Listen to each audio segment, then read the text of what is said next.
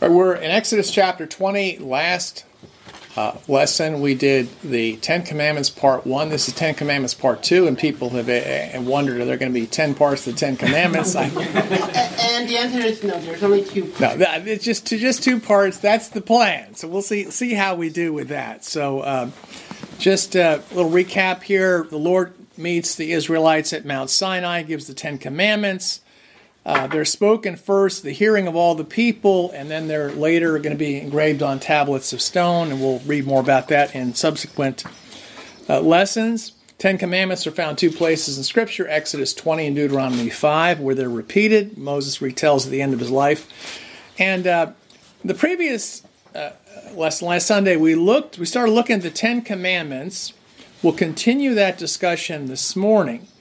And last time we looked at how the commandments are numbered, how they hang on the 2 greatest commandments, to love God and love our neighbor as ourselves.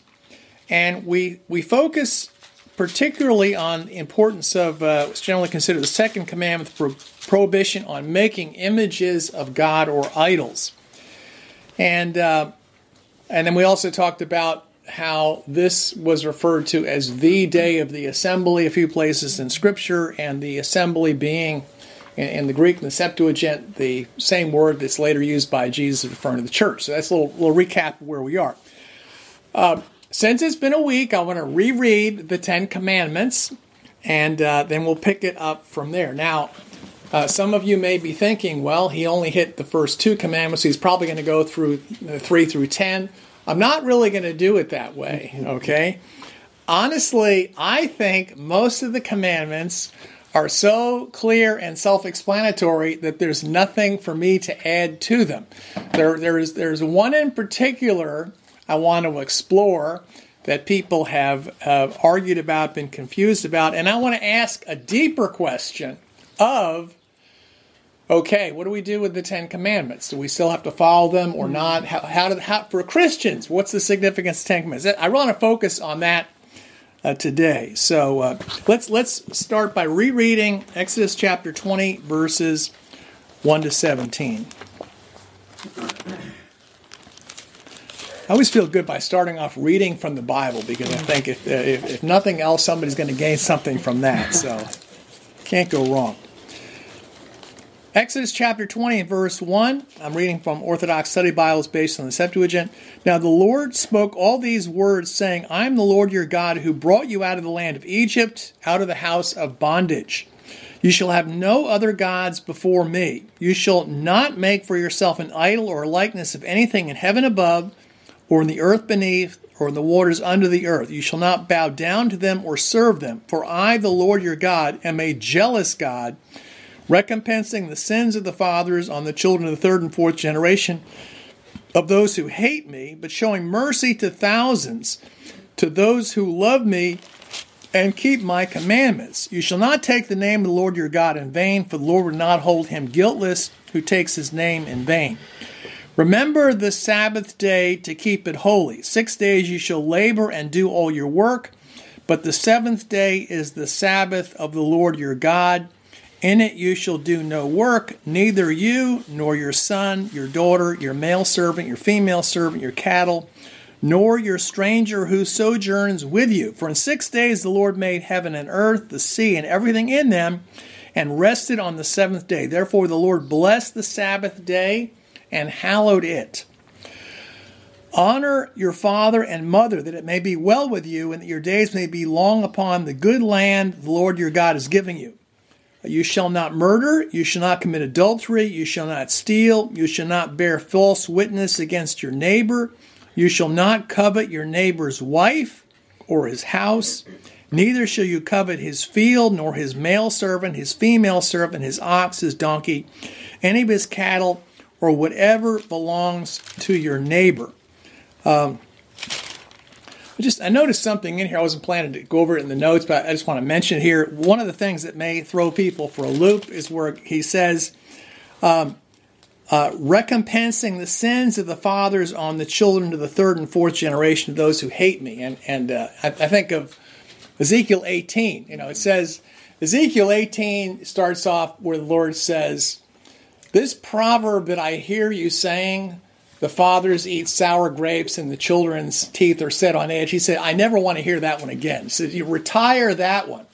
He says, don't talk to me about that. He says, the one who sins is the one who will die. He says, if a father is a righteous man, he has an unrighteous son, the son's going to get punished. The father's not going to get punished for the sins of the son. And if the unrighteous man has a son, then and his son, this is the grandson in the story, looks at his father's life and says, boy, I'm not going to live like that. And he's righteous like his grandfather, that one will live. And the Lord says, I don't take the pleasure in the death of anyone who dies. I don't want anyone. So the idea that we're going to be guilty for our parents' sins is not what the Lord is talking about here. He says that the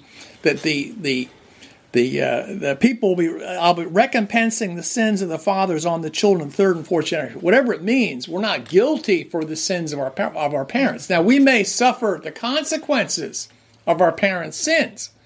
If our parents are abusive, if our parents are alcoholics, if our parents spent everything they had and ended up in debt, that may impact us in some way, but we will live or die based on how we live. This is the other side of the story. On the one hand, he says, recompensing the children, but on the other hand, he says, but showing mercy to thousands who love me and keep my commands. If we love him and keep his commands, regardless of what our parents and grandparents did, then he will love us and take care of us. We don't have to worry about that. So I wanted to touch on that because sometimes that strikes people as a little odd. But I just encourage you to go back and read Ezekiel 18, and God's not kind of contradicts himself here. So just want to pick up here. So here's the big question. I'm going to start with the big question. What do we as Christians do with the Ten Commandments? Should we still follow all 10 commandments? A lot of what I would call conservative Christians, meaning people who are more serious about reading the Bible and following the Bible in general, a lot of them would instinctively say, yes, we do. We're supposed to follow the 10 commandments. They're important. However, what about the fourth commandment? The fourth commandment, it says, keep the Sabbath, which is, and what we'll talk more about this later, but fourth commandment is to keep the Sabbath. Sabbath is Saturday. It's the last day of the week, as God explains very clearly here. On the seventh day, Sunday is the first day of the week, the day Jesus was raised. The Sabbath was the last day of the week. It was Saturday. And so if you're supposed to keep 10 of the 10 commandments, that's one of them. So what do we do with that? So, well, maybe we're supposed to keep 9 of the 10 commandments. So what do you think about that? Or some people say, well, just keep 9 of the 10. That's pretty good. Other people will, if they want to keep all 10 commandments, you're stuck generally with one of two positions. And there's problems with both of them. One is, you need to follow what the Orthodox Jews are doing and the Seventh-day Adventists are doing, and you have to you would worship and keep the Lord's Day, which was not what the early church did at all. And then other people will somehow, some way, turn Sunday into the Sabbath. Okay, and they're two different days. Okay, the Sabbath was the seventh day. Sunday, the Lord's Day, is the first day. There are two different days. And so somehow mentally people switch the Sabbath onto Sunday. They say Sunday became the Sabbath. We'll talk more about that later. That's not how the early Christians understood at the beginning at all. So this is the question. What do you do with this? This throws a monkey wrench into the idea of do we need to follow the 10 Commandments? What do we do with this? Or some people's attitude is the 10 Commandments are like an artifact, like it'd be like the, these days it'd be like the Bill of Rights in the United States. The Bill of Rights, or maybe the Articles of Confederation, or something like that, where you go into a museum and it's in a glass case and it's in lights and it's protected. There's an electric fence around it or something. So you put it in the museum and you just kind of observe it and think about how, wow, that was really amazing that really happened back then, and isn't that wonderful? historical artifact. So what do we do? Would we follow it or just consider it a historical artifact that's from a bygone era? Now, I want to work through this, but I want to start off with something that I think is absolutely dead wrong but has had tremendous impact. This is how Luther viewed the law of Moses and law in general, and how Luther viewed the Ten Commandments. And Martin Luther, reason being, because here we are in the United States, the impacts that Luther had on our culture and on the Christian world 500 years ago are staggering. I'm reading the words of Luther, written 500 years ago, in his introduction to the German Bible, and it blows me away how those ideas that he launched have dominated in so many Christian circles. Now, last night, Allison and I were listening to a short, like a little 10-minute podcast. Now, Allison learns a lot of things, and sometimes I'll ask her, what are you learning? Is there anything really worthwhile? And this was a podcast, so she said, hey, you got 10 minutes after dinner, we can listen to this. And the puzzling thing to me was he was giving a lesson on being a good listener. So I couldn't figure out why in the world Allison wanted to share this with me. Why are there all the eye rolls in the audience here right now? So I couldn't figure out, why does she want me to listen to this? I'm a really good listener. I think I am. So maybe during the break you can enlighten me on why she might want me to listen to this. But so this speaker was talking about the way most people tend to communicate and argue with each other. And he says generally what people will do if they don't agree with each other, they'll take the worst characterization of what you just said, and they'll make it even worse than that, make a really weak case, and then they'll demolish the weak argument that you made. And people feel insulted by that. They don't feel like they've been listened to, and it's just people just end up bashing each other on the most mundane possible things.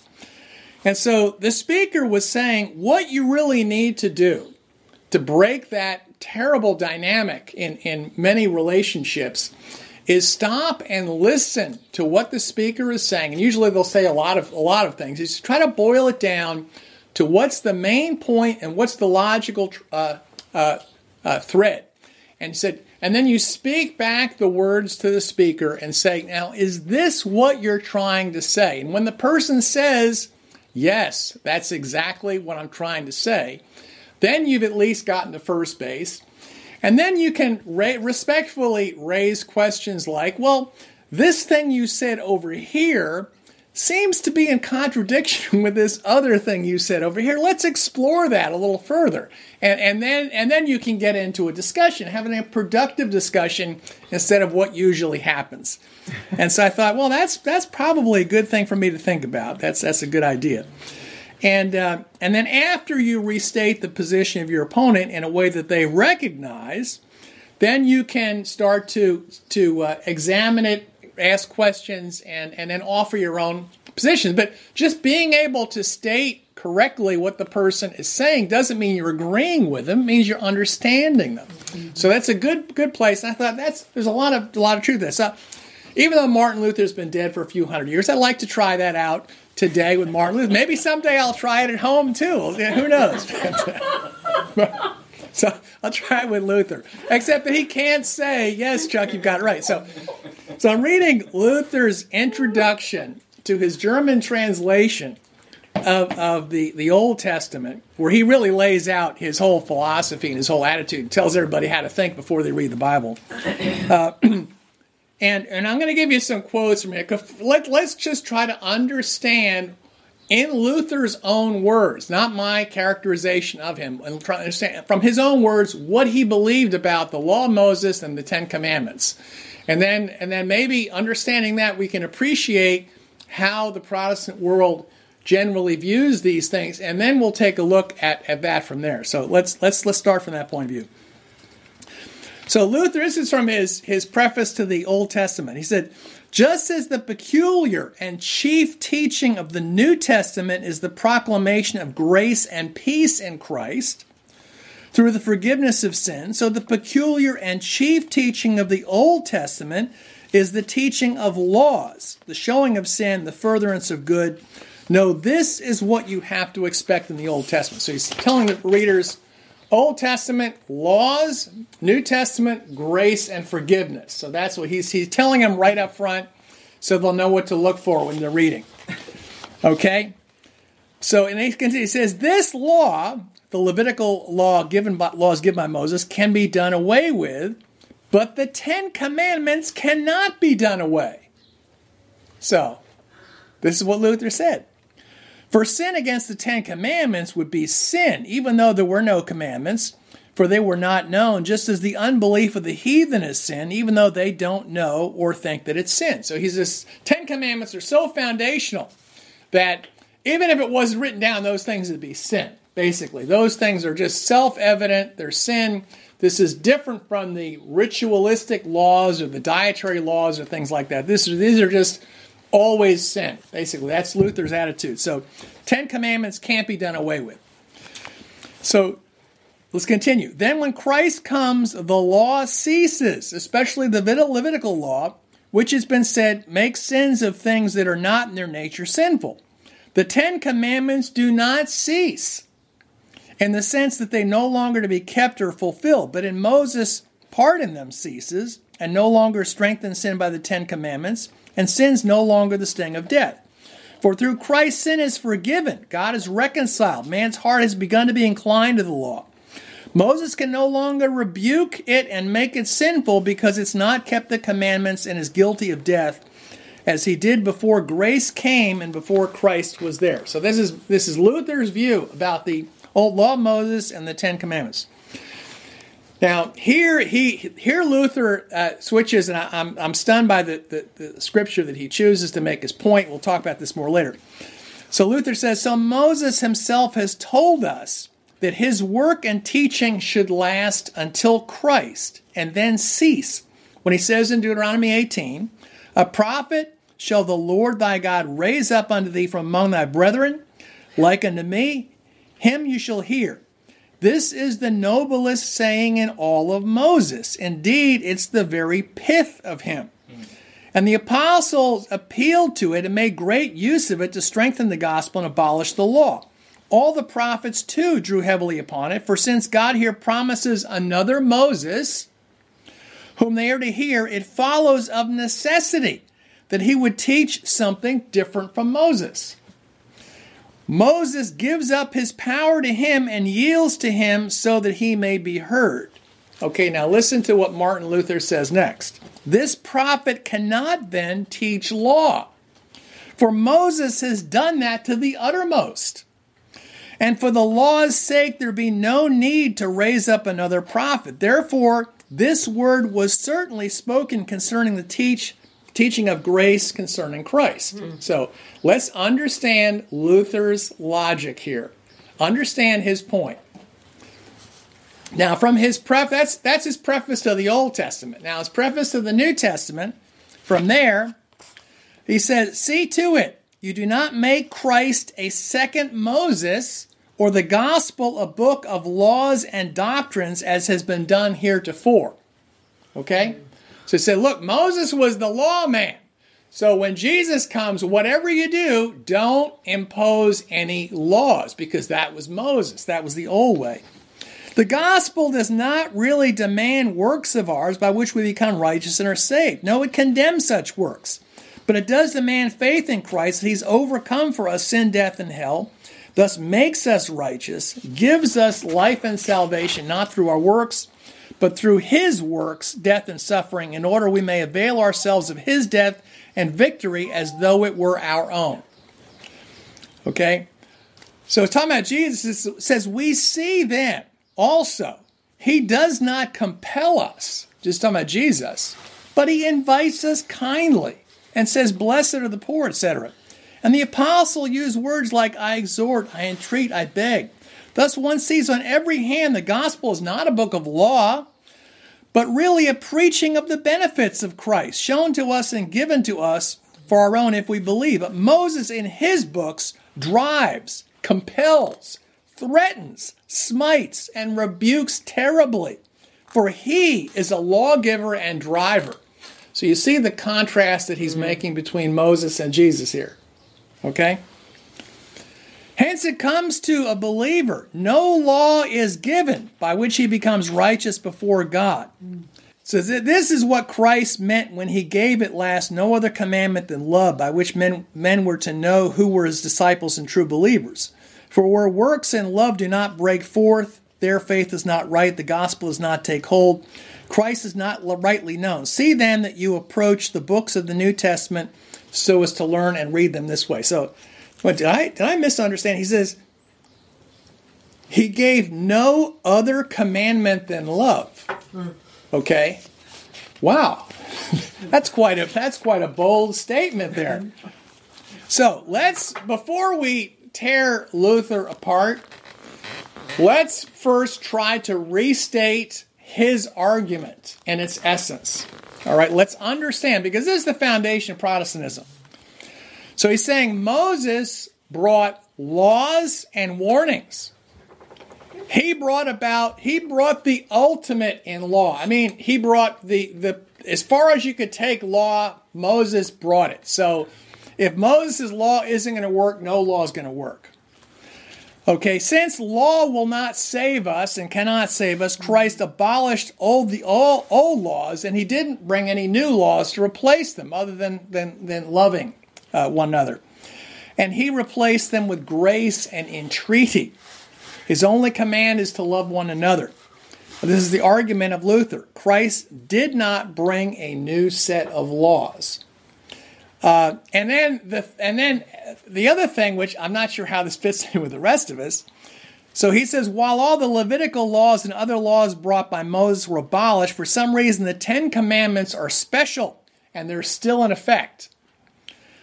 Okay, however, and this is hard for me to understand Luther's logic at this point. I'm struggling to understand it. They're not laws which we must follow in order to be saved, but they're still basic principles. They still exist. They're still the way we should live.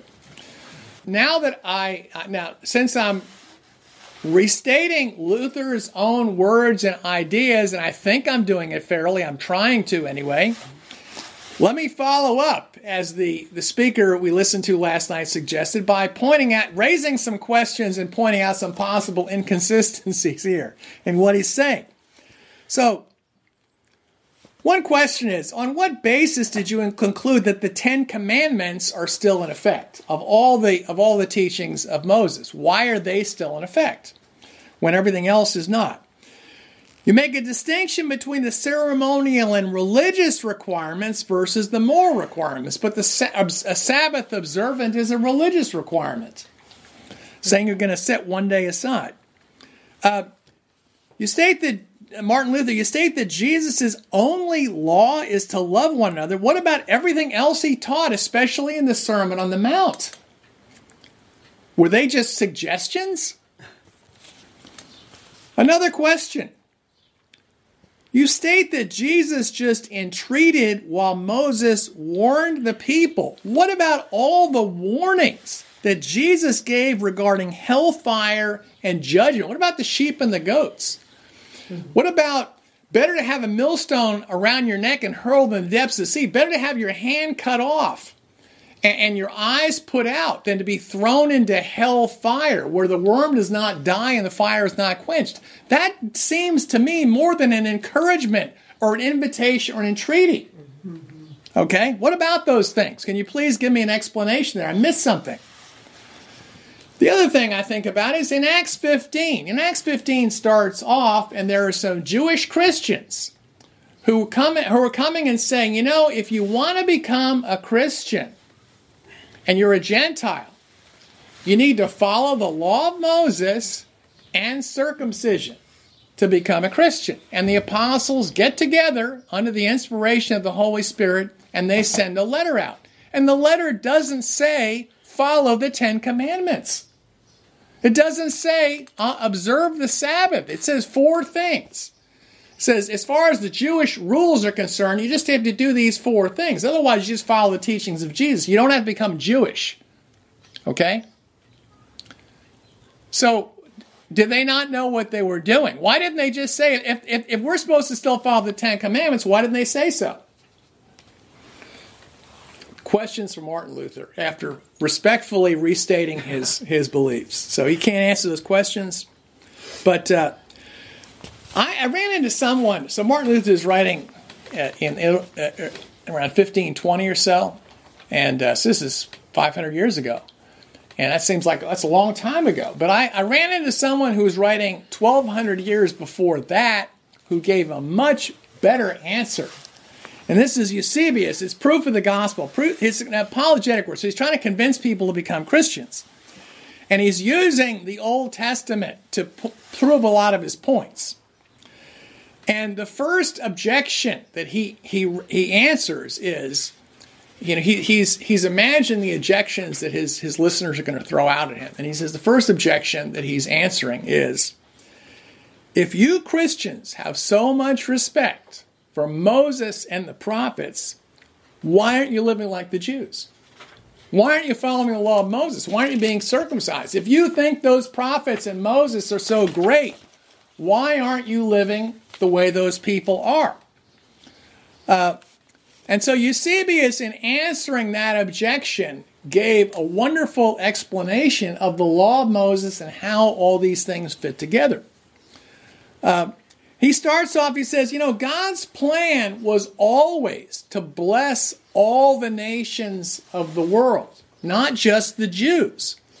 After all, that's what he said to Abraham. Through your seed, all the nations, all the families of the world will be blessed in Genesis 18 and Genesis 22. Then he makes a point. He says, the law of Moses, we're just starting in with the law of Moses right now in the 10 Commandments. He said the law of Moses, it's impossible that all the nations of the earth could follow the law of Moses. He said there's no way they could do that. For one, he threw out a few examples. He says all the men are supposed to gather in one place 3 times a year. He says that can't happen. People from all over the world, all the men are going to leave and go to one place at the same time. He said that can't happen. That's not going to work for everybody. All the sacrifices at the temple, at the tabernacle and the temple at one place, including when a child was born, things like that couldn't happen. And anything associated with a temple sacrifice, the temple was destroyed in AD 70. So there goes obeying the law of Moses. It becomes impossible to do that. So the point he's making is the law of Moses was never adequate to be followed by all the nations of the earth.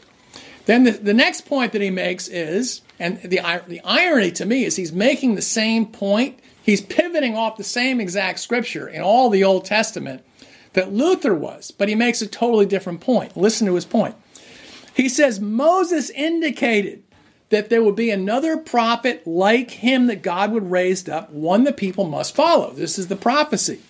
So this is from Proof of the Gospel from Eusebius in Book 1, Proof of the Gospel. So I want you to hear in his own words how he makes his case. He says, Moses was the first of the prophets to tell the good news that another prophet like himself would arise.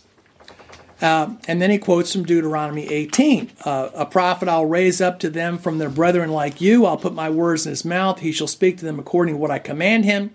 Whosoever shall not hear the prophet's words, what he speaks in my name, I will take vengeance upon him. He says, he goes on to there. And he quotes from the prophecy of Deuteronomy 18, verses 15 and 19, that God would raise up a prophet like Moses. They have to listen to him. And then he challenges his listeners. He says, was then any of the prophets after Moses, Isaiah, Jeremiah, Ezekiel, Daniel, any of the 12, like Moses in being a lawgiver? Not one. Did any of them behave like Moses? One cannot affirm it. For each of them from the first to the last referred their hearers to Moses and based their rebukes of the people on breaching Mosaic law. and did nothing but exhort them to hold fast the Mosaic enactments. You could not say any of them was like him. And yet Moses speaks definitively of one who would be like him. Whom then does the oracle prophesy will be a prophet like unto Moses, but our Lord and Savior Jesus Christ, and none other. So the point that Eusebius goes on to make, he says, if he was going to be a prophet like Moses, the thing that made Moses different from every other prophet who came after was he brought the law. Another prophet to be like Moses would be bringing a new law, that the people had to listen to what he had to say. That's the point that he's making. He says, Jesus is like Moses only in that regard above all others, that he brought in a new law. And that's exactly what Moses said was going to happen, a prophet like him. He also points to a prophecy in Psalm 9, which I never heard anyone point to this before, partly because he's reading the Septuagint, it's based on the Septuagint. In Psalm 9, verses 20 and 21, Eusebius points to this. He says, "Arise, O Lord, and do not let man prevail. Let the nations be judged in your presence. Set a lawgiver over them, O Lord, and let the nations know they are men." So Eusebius says, look, this is right here in Psalm 9 and Septuagint, that the Lord will send a lawgiver to the nations. And this is the verb form, the same word for lawgiver there is used in Exodus 24, verse 12, pertaining to Moses in the Septuagint. And of course in Jeremiah 31, or in the Septuagint Jeremiah chapter 31, Septuagint chapter 38. There's the famous statement that's repeated in Hebrews chapter 10, where the Lord says, "The days are coming when I will make a new covenant with the house of Israel and the house of Judah, not according to the covenant I made with the fathers the day I took hold of their hand to bring them out of the land of Egypt.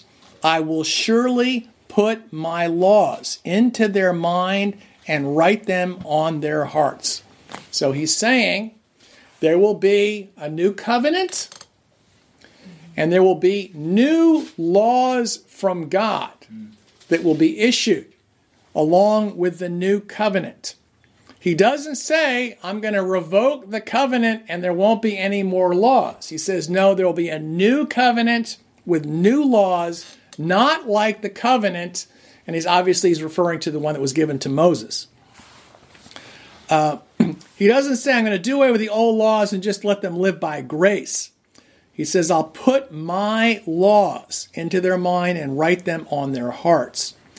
David Berceau often points out that the message of the gospel is the kingdom of God. And it's a real kingdom. And like any real kingdom, it has a real king. It has real citizens, subjects, and it has real laws, like every kingdom.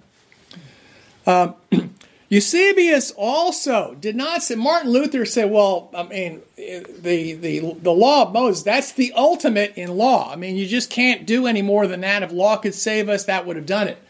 That's not the attitude that Eusebius had. He says that the law of Moses was inadequate for two reasons. He says, first of all, as I mentioned before, it couldn't be observed by all nations. There were things in it that wouldn't work for the whole world. And the second was, it was only one step in the right direction. That's all it was. He says, look, the law of Moses was given right after the people had spent 400 years in Egypt. They were polluted. They were contaminated by living in a world that was tainted by polytheism and the worship of other gods and idolatry. And Eusebius made it, and I've never heard anybody make this case before, but think about it.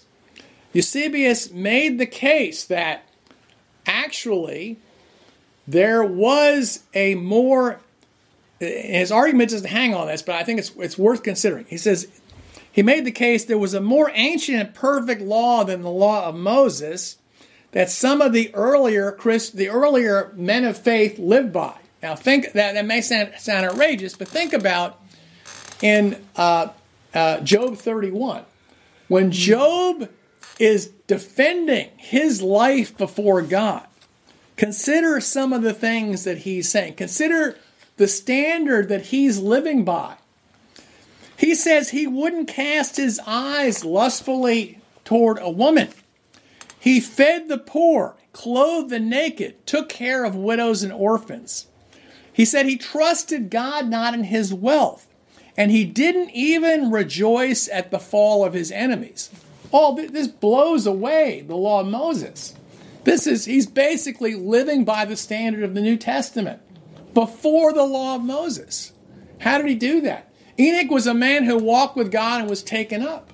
I mean, what were these people doing? The point that Eusebius makes is, in more ancient times, that there were people who were living by a higher standard, and that Jesus was bringing in a new standard, but it was also the more ancient standard. This was originally what God's intent was. Okay? Think about Jesus' teachings on divorce and remarriage. Okay? And polygamy. Jesus goes back to the beginning. He says the new law for marriage is going to be the original law. He takes it all the way back to Genesis 2. The higher law in the beginning. That Moses allowed this because your hearts were hard. So perhaps Eusebius is right, and Jesus returned to a more ancient and perfect standard than it was originally there, and the law of Moses was just an intermediate step. Eusebius' view is that there are three different levels here. Okay, the lowest level. Okay, lowest level is the pagan, lawless way of life. The first step in the right direction is the law of Moses. It's an imperfect step which was given in the aftermath of coming out of Egyptian idolatry and paganism. And I mean, to me, this is similar in some ways to what Paul says in Galatians 3 verses 24-25, where he talked about the law is a tutor to bring you part way along. Okay, it's like the first step up the stairway, or it's a tutor that brings you part way along. But then when you graduate, you move on beyond that to adulthood, you no longer need that. You don't need the training wheels on the bicycle anymore. Okay? So level 1 would be the pagan lawlessness. Level 2 is the law of Moses, an imperfect law. And then level 3 is the perfect law of the gospel revealed by Jesus, which perhaps was known in earlier times by men like Job. Somehow, some way, I don't know how. So in that light, let's consider what Jesus said in Matthew 5 in the Sermon on the Mount. Jesus said in Matthew 5:17 and 18, he says, "Do not think I've come to destroy the law or the prophets. I did not come to destroy, but to fulfill. For assuredly I say to you, till heaven and earth pass away, not one jot or tittle will by any means pass from the law till all is fulfilled."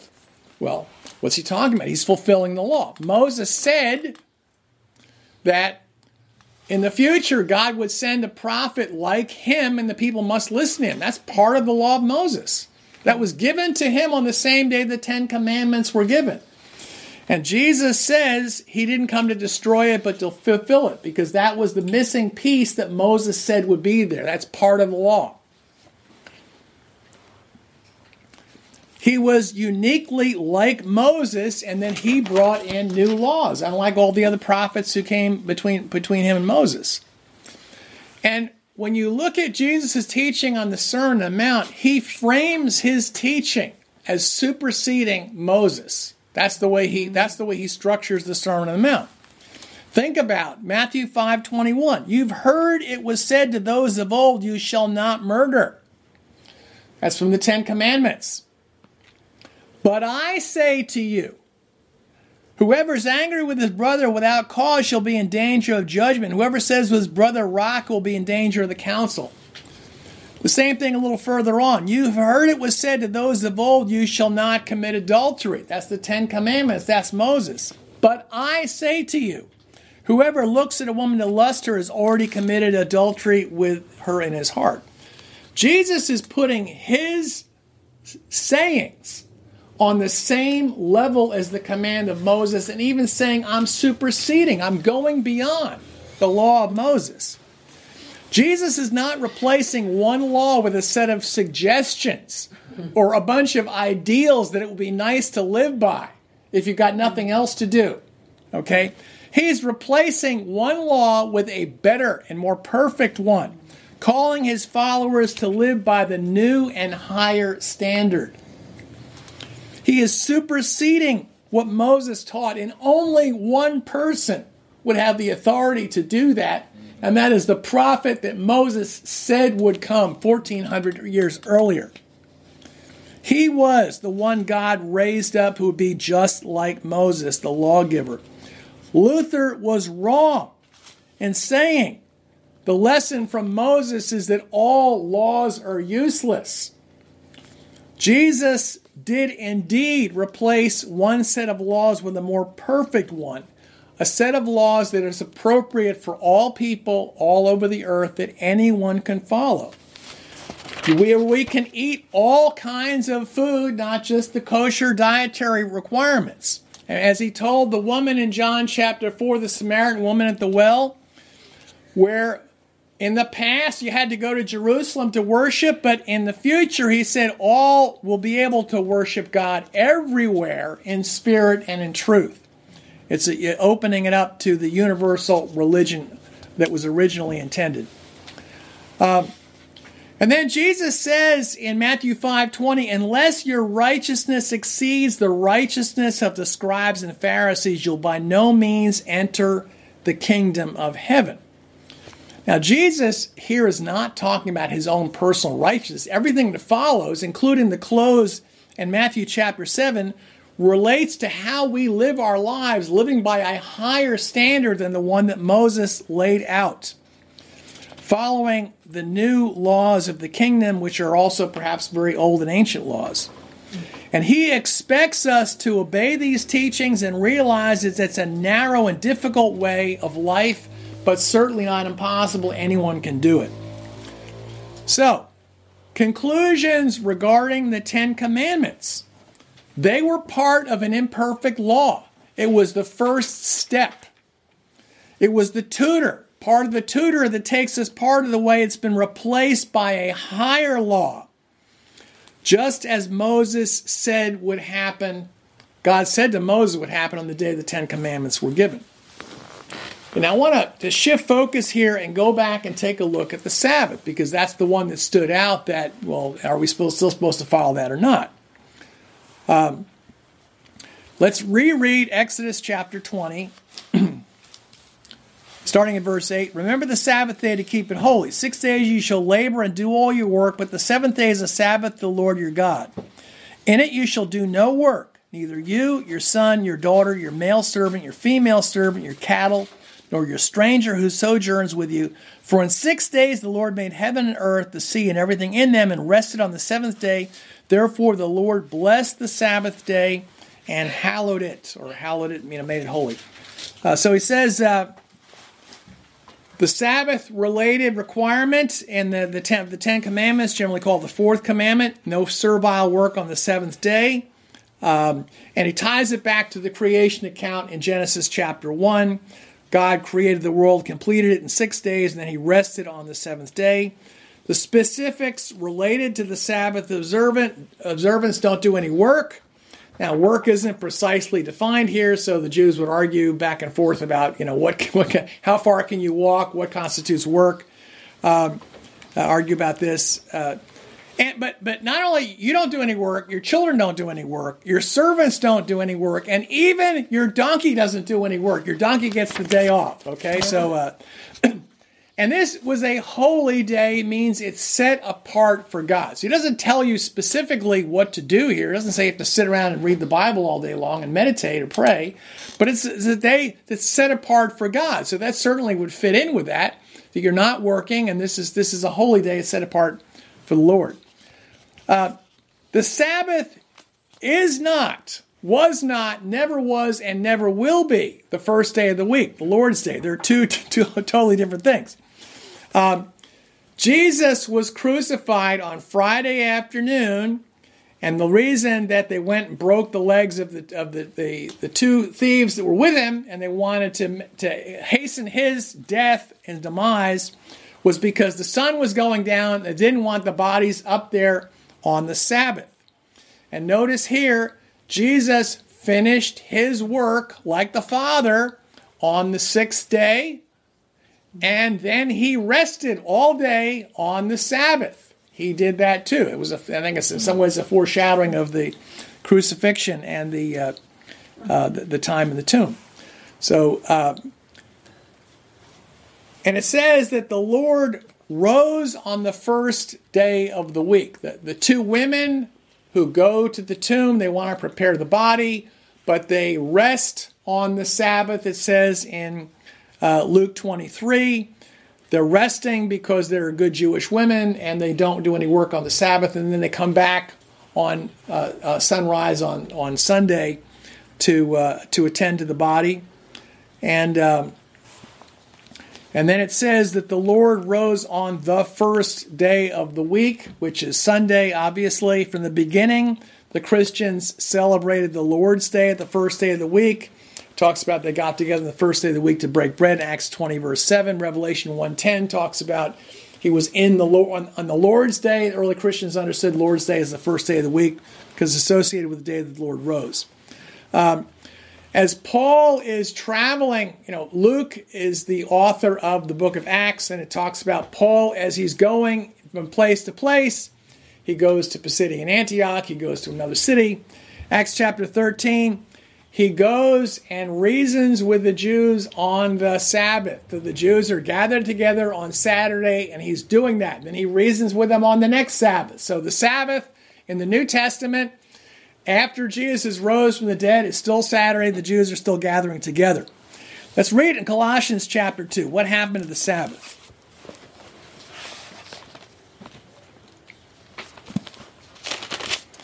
To me, this is the definitive scripture on this.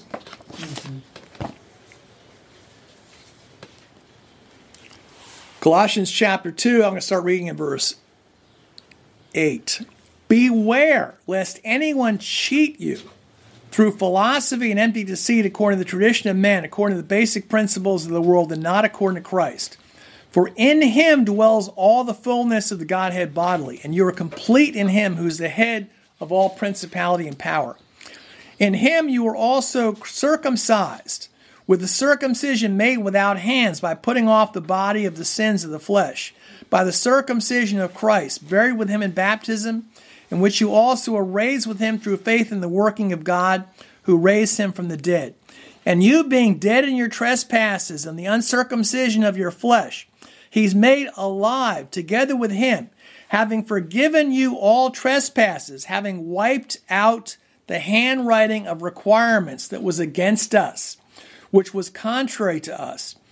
And he has taken it out of the way, having nailed it to the cross, having disarmed principalities and powers, and made a public spectacle of them, triumphing over them in it.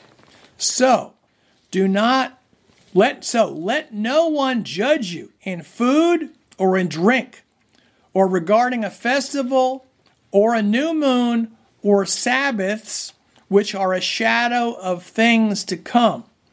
But the substance is of Christ. So he says,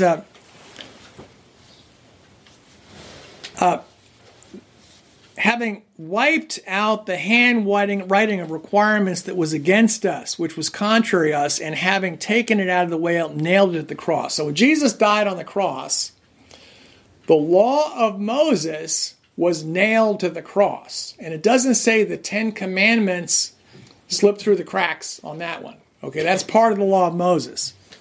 It says that the handwriting requirements that was against us, this is the 10 Commandments written by the hand of God, taken out of the way, nailed to the cross.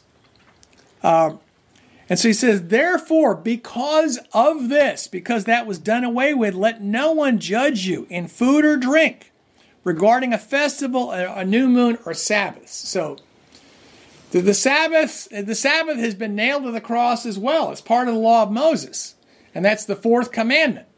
So I think it's quite clear. Now, so what's the point of the Sabbath? So what was it for? It just disappeared? It's gone? It's just a reminder of God rested on the seventh day of creation? Well, it says these things were a shadow, but the reality has come. So many of these things in the Old Testament were foreshadowing realities. When Paul says, don't muzzle the ox while it's treading out the grain, he says, look, is God really that concerned about hungry oxen? He says, no, the principle here, that's now been revealed, that the elders who are being supported by the church, that they should be supported. They should have food to eat too while they're doing their work. So it's basically, he's saying that this is that statement in the law of Moses was now been fulfilled and realized. Some of the early Christians, they talk about the requirements for what you eat. Okay, you don't eat pigs, you don't eat snakes, you don't eat shellfish.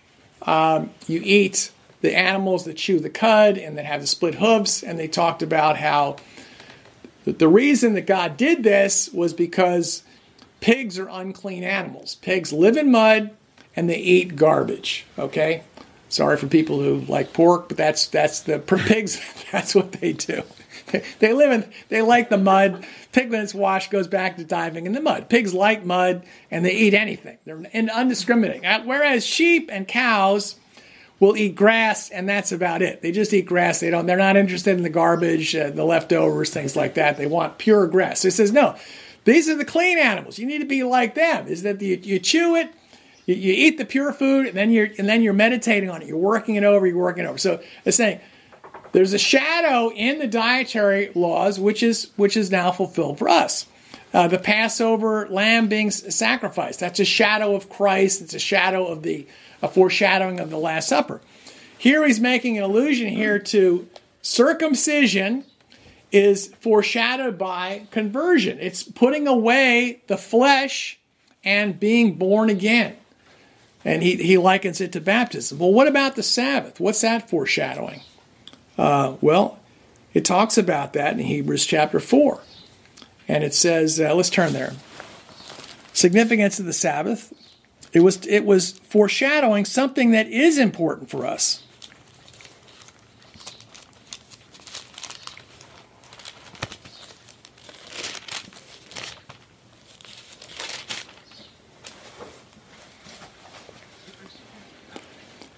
Hebrews chapter 4. And this is talking about the story about the time in the wilderness and the passage from the Psalms that says, if you hear his voice, do not harden your heart like you did in the rebellion in the wilderness. And then it concludes, it says, so I swore in my wrath, they shall not enter my rest. Hebrews chapter 4 and verse 1, therefore, since a promise remains of entering his rest, let us fear lest any of you seem to have come short of it. For indeed the gospel was preached to us as well as them, but the word they heard did not profit them, not being mixed with faith in those who heard it. For we who have believed do enter that rest, as he has said, so I swore in my wrath, they shall not enter my rest. Although the works were finished from the foundation of the world, for he has spoken in a certain place of the seventh day in this way, and God rested on the seventh day from all his works. And again in this place, they shall not enter my rest. Since therefore there remains that some must enter it, those to whom it was first preached did not enter because of disobedience. Again he designates a certain day, saying in David, today, after such a long time as it's been said, today if you will hear his voice, do not harden your hearts. For Joshua had, if Joshua had given them rest, then he would have afterwards spoken of another day. For if Joshua had given them rest, then he would not afterward have spoken of another day. There remains therefore a rest for the people of God. For he who entered his rest has himself also ceased from his works as God did from his. Let us therefore be diligent to enter that rest, lest anyone fall in according to the same example of disobedience. So this is the principle he's saying here is that the time of traveling through the wilderness, the people didn't enter the promised land. They didn't enter the rest of God at the end because of faithfulness as they were traveling. And he's saying the same promise applies to us. That the whole idea of the rest at the end, of God's rest being provided at the end, is a foreshadowing of eternal life. The rest that we look forward to in the end. So, is this the time to be resting? No. Okay. The answer is no. All right, it's good to get sleep at night, but we're not here to rest. The whole story of the Sabbath is that the rest comes at the end. He doesn't say pick one random day of the week and just don't work. He says, no, the last day of the week, the last day is when God rested, and that's when you're going to rest, at the end of the week. So that's not now. This is not the time to rest. We need to be workers. Jesus said, ask the Lord of the harvest for workers to go into his harvest field. The harvest is plentiful. The workers are few. We are here to work. And we'll get plenty, get to sleep every night. We get plenty of opportunity to rest at the end. But the goal is to enter God's rest at the end. That's the lesson of the Sabbath. If we work now and we're faithful to God, we will enjoy the rest that God provides. So, I realize some people, it's just kind of burned into your spiritual consciousness or whatever that, Sunday is the Lord's Day and you just can't work, you can't do anything. And I remember I sometimes I have to go into work on a Sunday, and I just like, something's like bothering my conscience. Is this okay or not? Or, sometimes if I'm working on the house, or maybe I have to get up on a ladder or something, I think, boy, if I fell down right now, that'd be God's curse on me for working on a Sunday. Okay? And I'm thinking, not only would it be God's curse, but all my Christian friends would say, aha, that's why he was working on the Sabbath and God struck him dead, struck him down or crippled him or did something like that. So, and if someone decides that they want to set aside Sunday and not work and use it to read the Bible, to meditate, and just unplug from all the stuff you're normally doing, I think that's a wonderful thing. I think that's a great thing. In Romans 14, it says, one person esteems one day above another, another esteems every day alike. Let each one be convinced in his own mind. So we shouldn't be throwing stones at people who are either doing it or not doing it, regardless of what we're doing. Because the Sabbath was to teach us a lesson. It was a foreshadowing. The law has been, and don't let anybody judge us on the basis of a Sabbath observance. But the early Christians' attitude was, if somebody wants to observe the Sabbath and not work on that day, let's say they're from a Jewish background, that's fine, but don't bind that on the Gentiles. So you're free to observe the Lord's Day and to rest on that day and to devote, resting in the sense of devoting your life to meditating on God and on spiritual things, not just to being lazy. That's not what it's all about. And may God bless you. We are free from the law of Moses. We are free from the Ten Commandments. We are called to a much, much higher and perfect standard. Amen.